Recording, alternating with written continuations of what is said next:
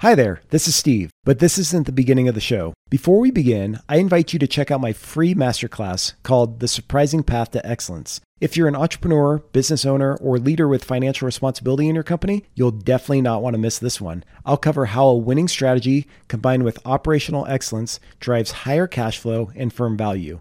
You can watch it for free at cultivar.com. I'll also link it in the show notes below. I hope you enjoy it.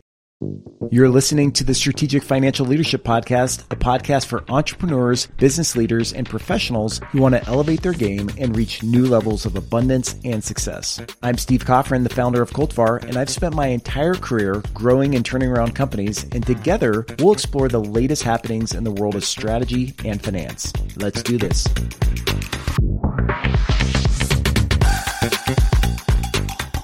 Before we begin, just remember that this podcast is for educational purposes and the information shared herein should not be construed as legal, tax, or investment advice. Check out our terms and conditions in the show notes to learn more. Now on to the show. Nancy, welcome to the Strategic Financial Leadership Podcast. I'm definitely excited for today's episode. So yeah, welcome to the show. Thanks. Thanks, Steve. It's interesting because how I came across you and your work was I was actually heading to Mexico for my annual trip. So every year around the holidays, my family and I would go down to Mexico. And so I'd pack my books, my business books, all my nerdy books that I had ordered, but never got a chance to read. And one of the books was the Persuasive Presentations book you wrote for HBR, that HBR published back in 2012, Yeah. Which is funny because I was like, you know what? This is one skill I think if I can improve on would make a huge difference in my life. So here I am on the beach in Playa del Carmen with a highlighter, like highlighting things in your book. And that's how it started. And I'm like, I gotta check out your work and what you're up to. Oh, yeah, that book sells real well. It's kind of my least visual book, but it does so well. I'm glad you found me that way. Yeah, so it's interesting. So tell me a little bit about like your journey. So you have your company Duarte, which we're going to get into, but I want to understand like your upbringing and how you got into this like field of like being a communication and design like expert. Oh, I appreciate it. People ask me like, oh my gosh, did you know since you were little, like as if life is a straight path. But in a way I did. I did know when I was pretty young what I did not want. So I was raised by a narcissistic mom, she was, and a narcissist is missing the empathy gene. So my whole childhood had economic and emotional trauma in it. And I just knew that I wanted to be different than that. And it really shaped me. So all of our body of work has models for empathy because I didn't have empathy modeled for me. So I wanted to make a toolkit for somebody, and others like me. And so that kind of started on this journey. And the company, started by making slides. That was such an emerging technology back then, it was brand new. We started when PowerPoint was still in black and white, if you could believe it. We printed it on overhead transparencies. But, before these tools, before the computer was able to make presentations for us, writing speeches was a crafting, like we crafted words. And then once these tools got in the hands of the masses, nobody knew what they were doing. Like people were making pretty jacked up presentations. And so that we really hit a nerve with our business. And it just feels like an honor to kind of put some definition around this medium of the spoken word. And yeah, it's just a real honor to have. We've been doing this for 32 years. So I'm 34 years now. But yeah, it's been a real honor to build kind of a process and a principle around this medium. So when you were younger, did you consider yourself a good communicator? Did you like English and like writing and all that stuff? Or No. is it something that kind of like grew and evolved over time? I feel like I had to work hard for my grades. And so some of the practices that we did in school, like use 3x5 cards to structure, something, those kinds of things stuck. But by the time I got to college, I went to 1 year of college is at University of Southern Mississippi. And I got a C- in speech communication and a D in English. And now I write books in English about speech communication. So it didn't go so well for me. And and it was a bit like a scarlet letter on me because I really felt like I wanted to do that. I enjoyed kind of traveling and speaking. Like I wasn't afraid to stand up in front of youth groups and prepare messages, but the world, I guess, would have marked me as a failure in it. And so then it was by happenstance that moved to the Silicon Valley. My husband started to do technical illustrations on this brand newfangled thing called a Mac. And we slipped into presentations. It wasn't by design. It was just what was demanded the most of us. And we jumped into it that way. And I couldn't be happier that happened. Yeah, that's an interesting story. And before we jump into more about like the founding of Duarte, because I want to dive into that definitely. You said something about empathy that I want to, unpack here. So I've been to 3 courses at Duarte, actually. Oh, cool. So I did Visual Story, which was great. And then I did Captivate, and then I did Data Story, which we'll get into that too. And for those listeners out there, I mean, if you're looking for like a really good program, I mean, the courses you guys put on, I mean, are absolutely amazing. I love them. They're so transformative, No, they're so transformative. And that was the thing, is that's what I was looking for, is like, I didn't want to just go to another workshop, right, where they're just cramming things down your throat and just, you walk away with all this stuff, but then you don't do anything about it. But I'll tell you, the one thing is kind of like the gut punch that I inflicted on myself. But I remember I was sitting in Visual Story. Okay. And I remember the instructor was talking and he was saying, your presentations like have to begin with empathy. And I was like, that's kind of an interesting like combination there, like presentations and empathy. And maybe this is just my my lack of maturity at the time, or lack of skills in communication. But here I was doing all these presentations around the country, right? But I was doing presentations my way.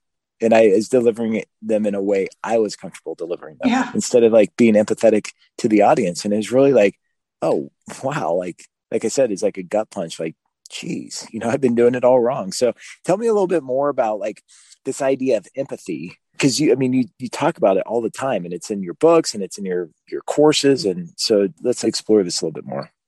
Yeah, I love that. The purpose of a presenter. I mean, sometimes you're so caught up and you're trying to remember what to say and you're rehearsing your slides. So you're spending a lot of time in your own head just to be ready. The first thing you need to do is use the audience and their needs as a lens. And then you build all your content based on what they need or how they receive information, and not necessarily how you may naturally communicate might not be the best way to do it. Because in reality, like if you have this great presentation and the audience doesn't run out of the room with your idea adopted, your presentation failed. So really the audience holds the power in the room and not you. So you need to make sure that you're delivering things to them in a way they process information. In my TED Talk, I talk about that, where sometimes as a presenter, we think we're the central figure or the hero. Like you walk in a room, you're well lit, you're talking the most in the room, people came to hear you. It's really easy to get caught up in that and think that you're the hero of the room. Whereas in reality, you're not. Your audience is. Your audience is the one who is going to make or break the success of your idea, not you. So your role as a presenter is that of mentor. So a mentor in myths and movies, they help the hero get unstuck, or they bring a magical gift or a special tool. And that's your role as a presenter is, I'm here to humbly serve you, help you get unstuck, give you a tool you didn't have before, right? And so it's a mindset shift of what you need to do so your idea gets traction. No, and I agree. And it's so interesting, like when you explain it that way, because I think so many of us, whether we're going into a board presentation or whether we're presenting to a company, or, even in personal situations where we're like getting up and trying to persuade people or influence people or deliver impact, I think so often we think of it like that. Like, okay, I'm the hero. Like all the responsibility resides on my shoulders to like deliver this message. But really that's not our purpose, what you're saying. Right. Our purpose is to make the world a different place. Hopefully anything that we have to deliver that warrants us to present is going to, create human flourishing in some way, or why present. So. Yeah, that's interesting. So this idea of empathy, because I think the number one thing people can do, this is my opinion, especially from a leadership perspective, is to practice more empathy. So what does empathy even mean? Like, we've all heard like different definitions, but to you, like, what does empathy mean? And like, how have you seen that like shape your relationships or your career or other efforts you put forward? Yeah, I look at empathy. There's a lesser known storytelling device where the hero puts on the skin of someone else, usually an enemy. So you think about how in Star Wars, they put on the stormtrooper outfit, or in Wizard of Oz, I don't know what the little guards, what the guards were called, but they dressed up as the guards and got access to the witch's castle. And Avatar is a great example, right? The blue people are our enemy, and then Jake becomes blue and he figures out they're not. So what happens is when you put on the skin of someone else and you look at it through their eyes, it does one of two things for you. It gives them access to their heart, just like you get access to the kingdom. And it gives you access to their perspective. So I think it's just really important to take a trip in someone else's shoes, in your audience's shoes, to really see the world from their eyes before you do almost anything. Even before you start your day, right? It's just really important to try to obtain perspective that you had not considered before. Another thing I try to do in every talk is I picture my enemy, like the most fiercest enemy of my idea. Like, who's going to be entrenched against it? Who's going to be an activist against it? Whatever, right? You just have to imagine it, because even if it's not going to happen, it doesn't hurt to imagine who the enemy of your idea is too, and really try to put on their skin. And then what you wind up doing is planting kind of anecdotes or vaccines, if you want to call it, where you protect your idea from their perspective so that your idea still gets adopted. So you have to really think about resistance, who might resist, who might try to tear it down, and then build narrative around that. Because it would be foolish to think, I'm going to stand up and everyone's going to love me. Yeah, right, exactly. They would like that. It's not the way it is. Yeah, exactly. And just standing up in front of a group and saying, I'm going to deliver this message the same way every time to these 5 different groups. Yeah. And I don't, this is my agenda, and it doesn't really work that way. And I've learned that the hard way. Yeah. Okay. So let's go back to like the founding of your company. So I remember I was in one of your workshops, and during lunch, like, you came in and you talked to the group and people asked some questions. And at the time, just in my business that I was doing is, I was struggling with this idea of like straddling, right? And like with business and with strategy, a lot of organizations, they try to do this and they try to do that and they try to do this. Oh, wait, but we need to do this for this customer. And then next thing you know, you're straddled, you're all over the place, right? And I remember you telling a story, you said, before the financial crisis, right, back in 2007, 8, 9, whenever it was, your business was, and correct me if I have this wrong, but your business was more into like marketing overall. Like, you're still doing the communication stuff, but you're doing other things along with the communication. Did I have that right? Yeah, we were a presentation company, but we kept denying that that's what we did. So our website would say that we do presentations, but we did have print, multimedia, and web up there, but about 75% of our business was still presentations. We were kind of like in an identity crisis because my designers wanted, to do web and print. So yeah, we cut everything out. I read Good to Great, Jim Collins' book, that says if there's one thing you can do and do that thing well and make money at that and be passionate about it, do just that one thing. And that was when we decided we could probably be best in the world at presentations and communications. And it probably took a lot of courage, because I remember you saying it was during that financial crisis when, the phone was still ringing and the people who were calling you up, they were looking for presentations, and you're like, okay, we really have something here.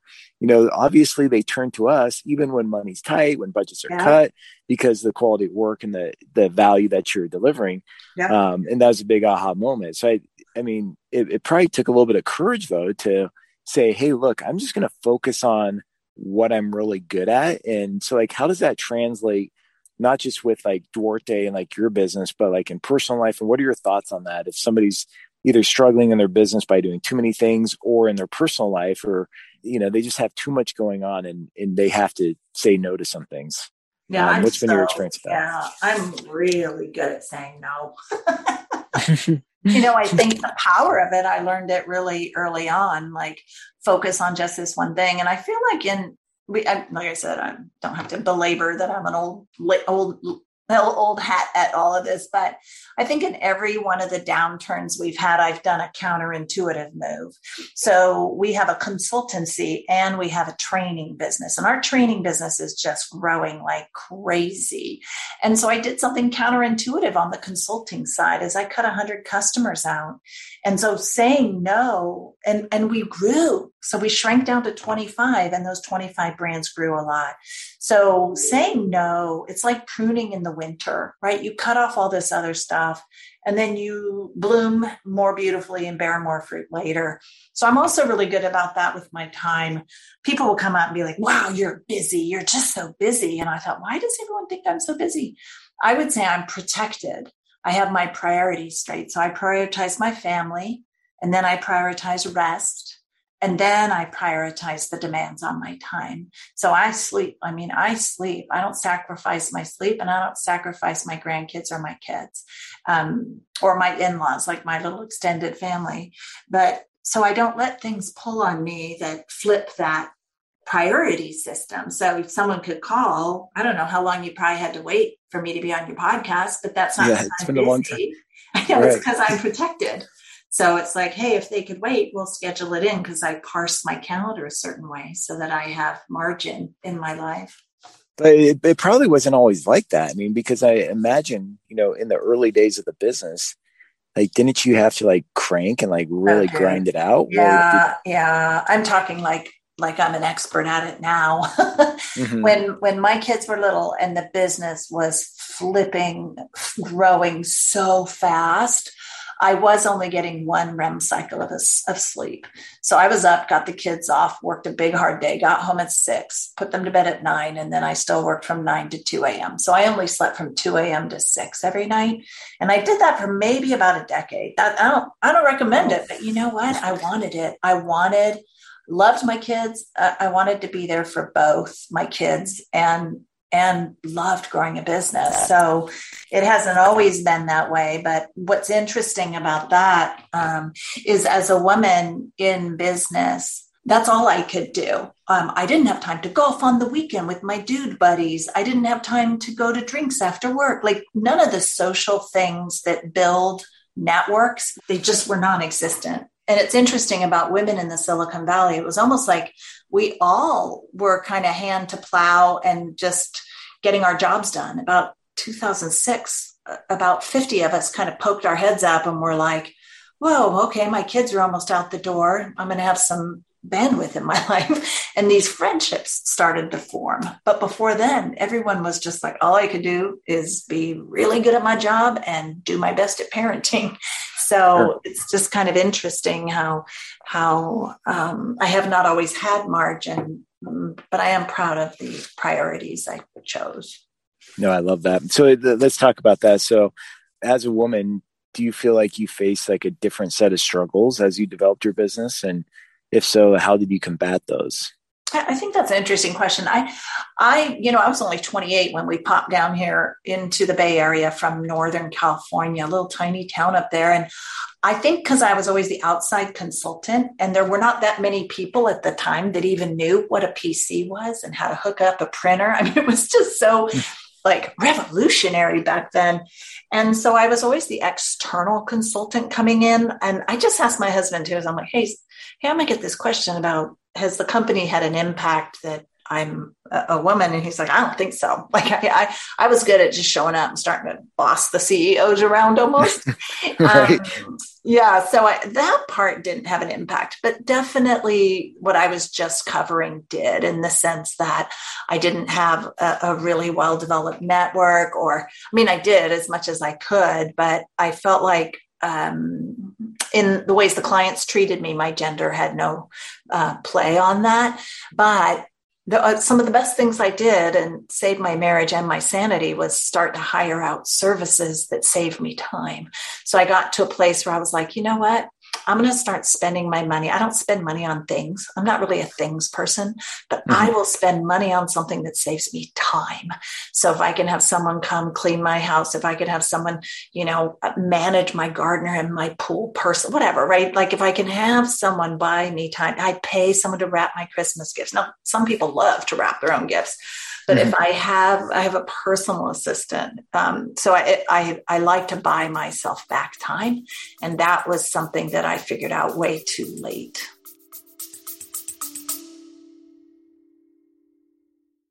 Hey, real quick, I hope you're enjoying this episode. If you're an entrepreneur or business leader and you want to take your game to the next level, or you want to avoid being crushed out there during these uncertain times, be sure to check out our free masterclass called The Surprising Path to Excellence by visiting Cultivar.com or through our Boosting Your Financial IQ app. I'll link this in the show notes as well. I'm also offering some freebies, so be sure to check it out. Now back to the show. Interesting. That's huge.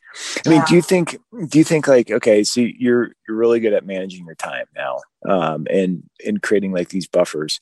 So do you think that you miss out on opportunities because you like prioritize things, or do you think you're actually enabled to capture more opportunities because like you're more intentional? Does that make sense? Because I think like so often I can fall in the trap where I'm just like going, like going so fast, but then I often wonder how many opportunities just like pass me by because I'm so busy and I don't create a holding place for those opportunities. Does that make sense? Yeah. And I have a holding place, I would say, for opportunities. Yeah. I don't have FOMO. Like I don't have that fear of missing out.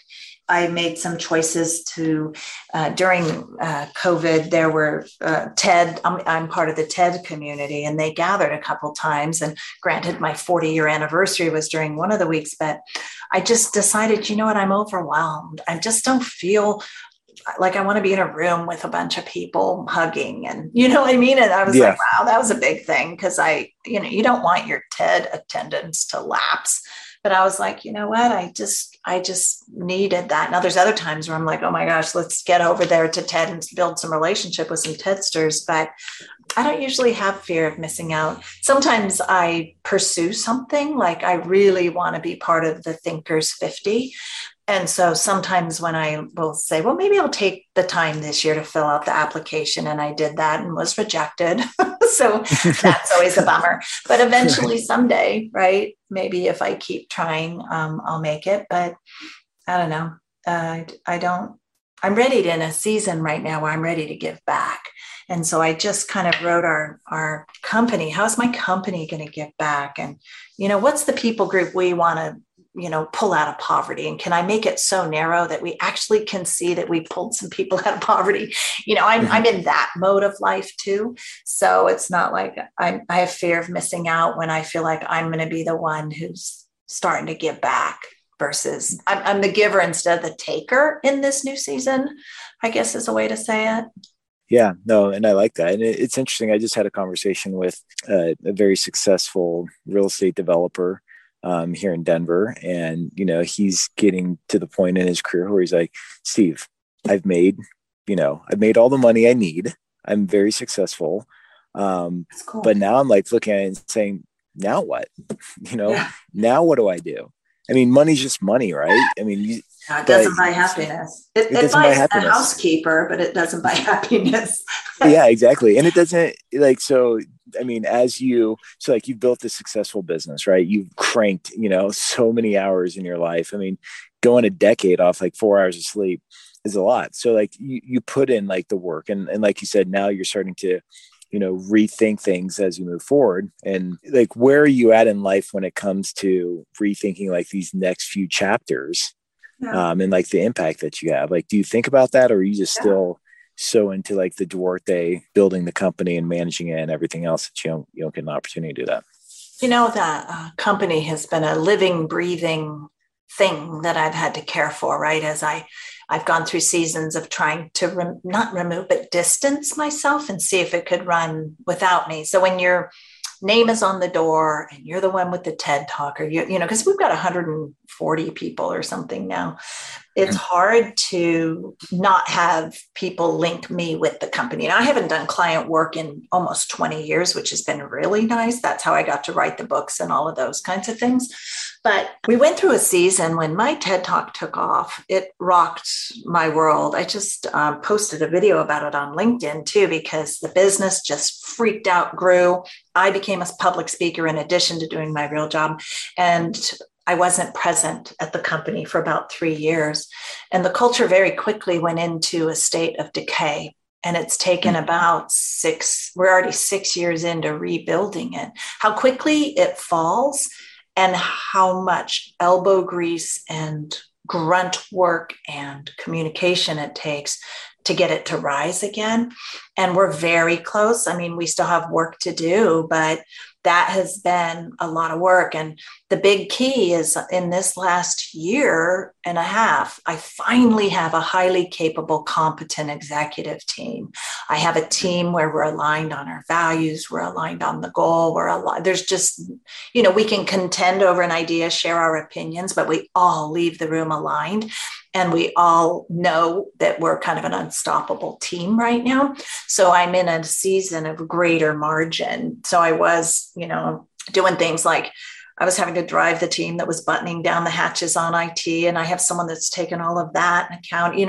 I've hired well on that team. And I feel, to be honest, I'm excited because I feel like I'm ready to write again. And I haven't felt that now for 3 years, not since Data Story. I haven't even had a brooding sense like I was ready to write again. So that's part of how I give back, is to write beautiful work that changes lives. So I can feel the stirring to do that again. Well, I mean, your books are like well written and they're beautiful. So let's talk about Data Story, because I think obviously everybody knows there's so much data out there, and it continues to accelerate exponentially. And the other day I was reading an article, and Kathy Wood, the CEO of ARK Invest, she's a very successful investor, and she's known for making these wild predictions, and a lot of them coming true. And she was talking about how AI, artificial intelligence, can be a $80 trillion opportunity. I think she said 30 trillion before. She revised it to 80. And so, but I think the point is that there's all this data out there, right? Yeah. Everybody's trying to sort through it and communicate it. So it's interesting that you have this expertise on those two things, data and communication. So maybe you could talk a little bit about that, and how do you feel about the phrase, the data speaks for itself? Yeah, data is pervasive. Someone said data is the new oil, right? I think that's because the volume of it and the value of it is so high. But dude, I didn't have data. I had accounting data. That's all I had. So I think I have a higher developed intuition. And data does speak for itself in the sense that you should be able to look at data and be able to interpret it. It doesn't mean you're going to be able to know what it means, right? It's one thing to be like, oh yeah, the data's there. It doesn't mean, it's not telling you the action to take because of the data. So when you're cruising through data, 67% of jobs are data enabled. So almost everyone listening deals with data. So if you think about that, you kind of swim through the data, you plot it, and you read the data. But that's what individual contributors do. If you're a leader or a manager, you're digging in the data to find one of two things. Is there a problem? Or is there an opportunity? That's it. I've challenged people to say, is there any more insights you find than that in the data? And nobody's, maybe they're saying it behind my back, but no one's told me to my face that there's anything different. So the sense of finding a problem or opportunity, that's it. So does the data tell you exactly the problem or opportunity? No. In fact, my data would have told me to not cut customers during COVID. The data would have said not to do that. That would be dumb, right? But I did not. I went with my intuition. I let the data inform me, but my data did not tell me what decision to make. I had to couple that with my intuition and then move forward. So that's what, to me, data does speak for itself in plain terms, but it does not direct you in the direction to go. You have to make that decision yourself and wrap words around it. So you can have a chart, you can distribute a chart to 100 people, and 100 people might interpret that chart differently. So that's why, well, we encourage obviously you to take the chart, put it on a slide, surround it with language, annotate it, point to things, point to the gap, like overlay a bunch of visuals on top of it so people get what you think the data is telling you, and pass that around and let people chew on it and contend with that. Because if you're not saying, well, I interpret that the data means we need to take this action, well, then whoop-de-doo, because you're not solving a problem or an opportunity with the data. Yeah, and I agree with that. And it's interesting because I started this podcast, Strategic Financial Leadership, because I thought there's a massive gap out there, especially with financial leaders. So when I was at Ernst & Young, one of my large clients was in financial services. And what I found is that the finance team, they were so into the numbers, right? They had like these reports, these massive reports and Excel spreadsheets, and they were just nerding out with the numbers. And then leadership, they were like on the strategy side, and they were just coming up with these platitudes, like we're going to be the best company, and like we're going to grow and take over market share and maximize shareholder value, and just like these platitudes. So there's a massive disconnect between strategy and finance.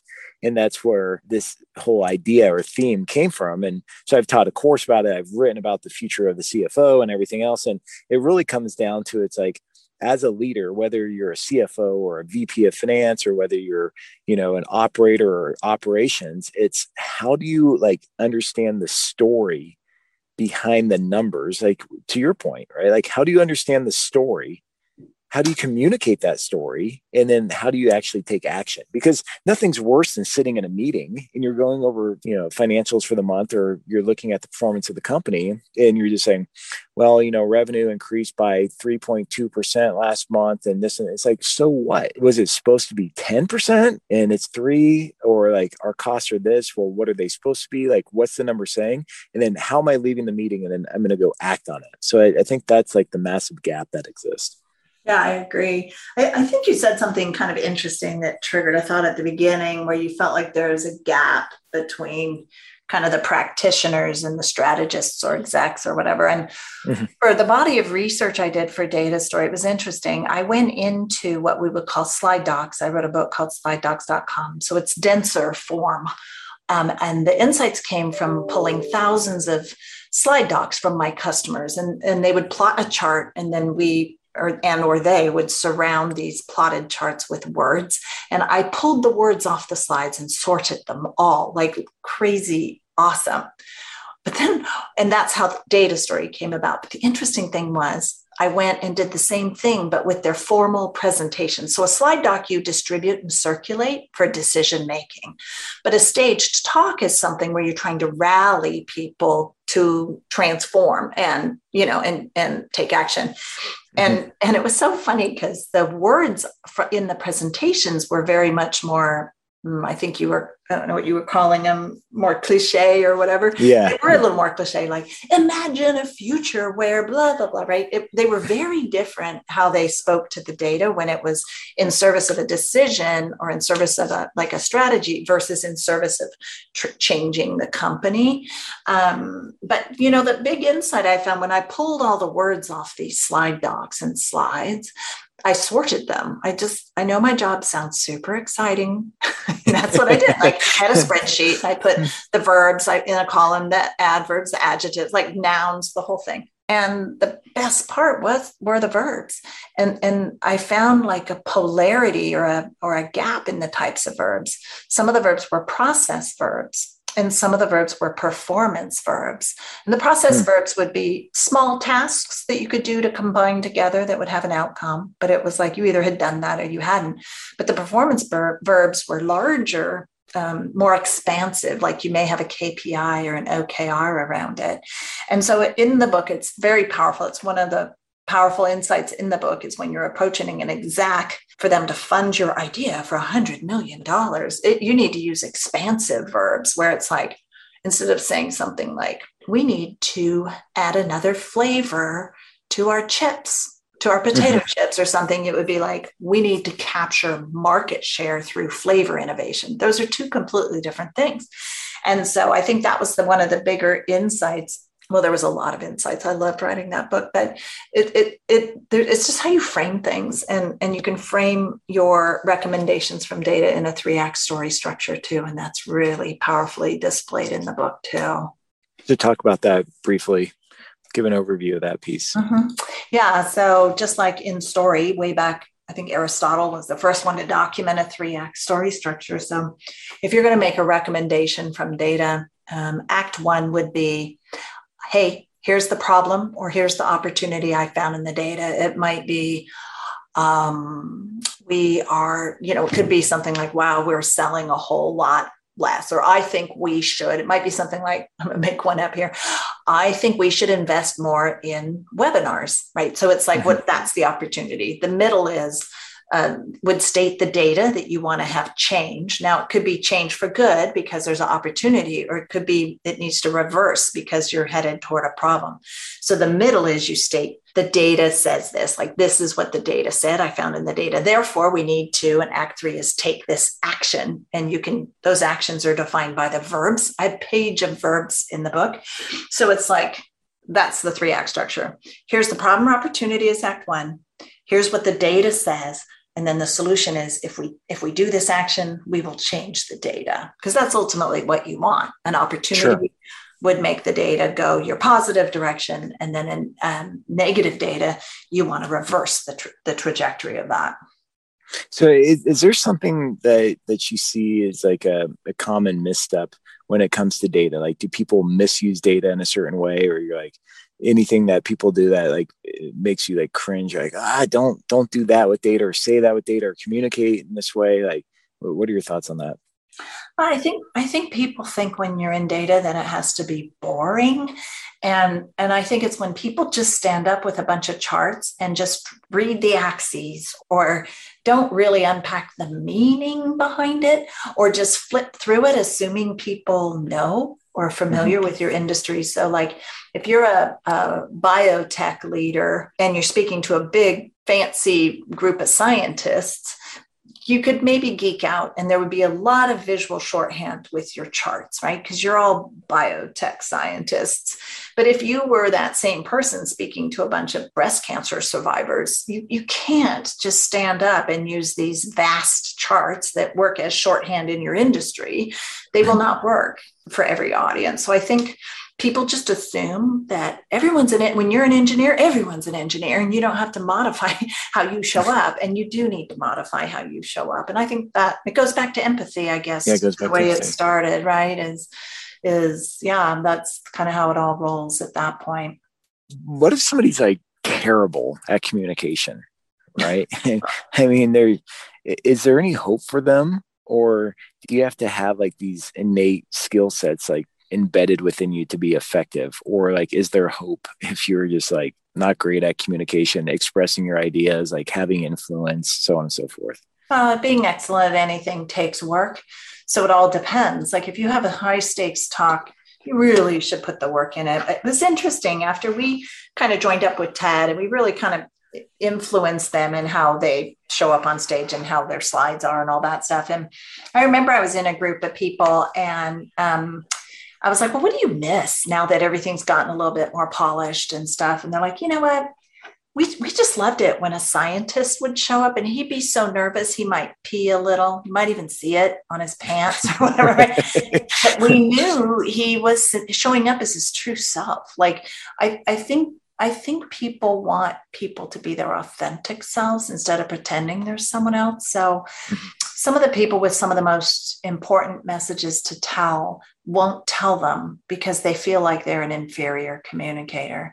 So I would implore those who really have some high stakes message where they're not comfortable, but their message is important, just put the elbow grease in it, because then your messages can change more people and ultimately change the world. I like that. And just like you said, just showing up and being authentic. I think that goes a far way. Yeah.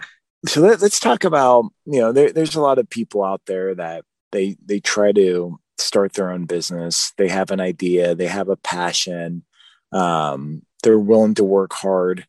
I mean, do you think those types of things are like ingredients for, I don't want to say guaranteed success, but and I don't even know what my question is, but I guess it's more like, some people, I think they work hard their whole entire career or they build a business and it's fine. Right. But it doesn't become like highly successful or well regarded, or maybe their reach isn't as far as they'd like it to be. With your journey, I mean, you've been successful, you've written books. I mean, is it just a matter of like grinding it out and like sticking to something and like narrowing your focus, or what do you think has allowed you to be successful so far? Yeah, it's funny. I love this question because I was shocked about 2 months ago. Someone asked me, what would you do differently today? And I was like, I probably wouldn't start a business, which it came out of my mouth before I realized how it came across. When I started this business, it was kind of simple. You just have passion and moxie and hard work and drive. You put a shingle out and you're in business. Well, today there's regulation. There's tons. I mean, we always paid our taxes. For the amount of regulation that it was back then. And now it's like, there's IT security compliance and you have to get certified. And if you're going to work with a big company, you have to comply to everything they have to comply to. And it's expensive. And I think I could be scrappier, I think, when we were smaller. And today you have to know a lot more about governance and know a lot more about that. But I think when I said it, I was just kind of in the throes of like negotiating another MSA where they were demanding even more of me, Right. And right. so it's just, I now you have to have lawyers review every contract, when back then they were a page long and now they're 50. It's just different. It's just a different world, which I think is going to make it so a young entrepreneur today is going to have to be more disciplined and more scrappy and probably even smarter, And when I was starting out, I read every issue of HBR that came cover to cover to cover. So I always knew exactly what was on the minds of every CEO. And that's one of the reasons people listened to me, was I was so well read. And all those things are covered today. All these, what I consider roadblocks today, it's all still covered in the latest issues. So I don't think that's as big of a problem, but it definitely takes a lot of passion, and kind of, to use a spiritual term, I would say people have to be called to do this, because it's non-trivial how demanding and hard it is. And you can't be in it for yourself. I think you would lose steam if you made it all about the money you could make. For me, it's about the staff that I get to shepherd, the ones that I get to like call, my own in a way. And it's about the lives that the firm changes. Otherwise it would be easier to not, keep my skin in the game, but that's why it gets me up every day. No, and I agree with that, because I think so many people have this misconception that entrepreneurial, like being an entrepreneur is very sexy, where it's like, oh yeah, I have my own business, I have my own business cards, I have my own boss, I could put CEO on my LinkedIn profile. But once you get to the reality of it, it's like, yeah, you're sacrificing, relationships and sleep. And I mean, there's a lot to it. It does, sure, you could probably be successful by putting in that 4-hour work week or whatever. But it's also, I think it requires and demands a lot more, and it's not for everybody. Yeah. And you got to surround yourself with an executive team that's very entrepreneur-like. And we're in a season now where we're moving from an entrepreneurship to a professionally managed firm. And that seems weird after 30 some years to just now be doing that. But to get to the scale we're about to be but that we're creating, it's different. It's different. And I remember when I realized that I wasn't the central figure anymore. I hired a guy. He was a general manager, and I was so swamped. I was so completely buried. I hired him and I said, can your first thing be just observe what I do and write a job description for that and hire that person? Like, I didn't even have time to pause and say, this is what I'm doing. Mm-hmm. And so we did that first few weeks, wrote job descriptions for a few roles that he thought should offload me and set me free. And I remember when the job description was complete, he'd hand it to me and I would take it home at night and I would mourn the loss of that activity in my life, because I loved it. As entrepreneurs, right? We love to kind of do everything. We love spinning a lot of plates. But I knew if I didn't mourn it as if it was dead, I wouldn't let the person that was going to fulfill that role express that same position in their own way. So there's phases where when we were small, I had to do that. And now I'm going through it again. It's easier by all means because I see my own freedom in this future, but it also feels constraining to put these rigid systems in. And I'm, really? But that's what we're having to do. I don't think I'll mourn the loss of anything this time around, but it's hard. I mean, it was hard and it was worth it though. Absolutely. Well, it's, you've done a lot of amazing things throughout your career, and, I definitely hold your company in high regards. So, I appreciate you being on the show, even though it took you forever to get on here.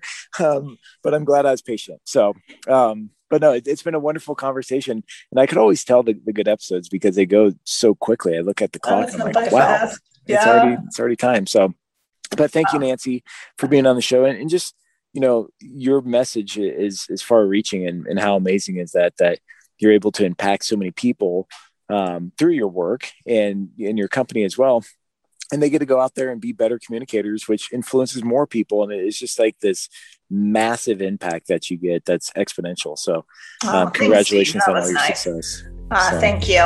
Hey, thanks for tuning into the show. If there's any way I can be helpful to you and your business, or if you have feedback or ideas regarding this podcast, shoot me an email at contact@cultivar.com. I would love to connect. All the best.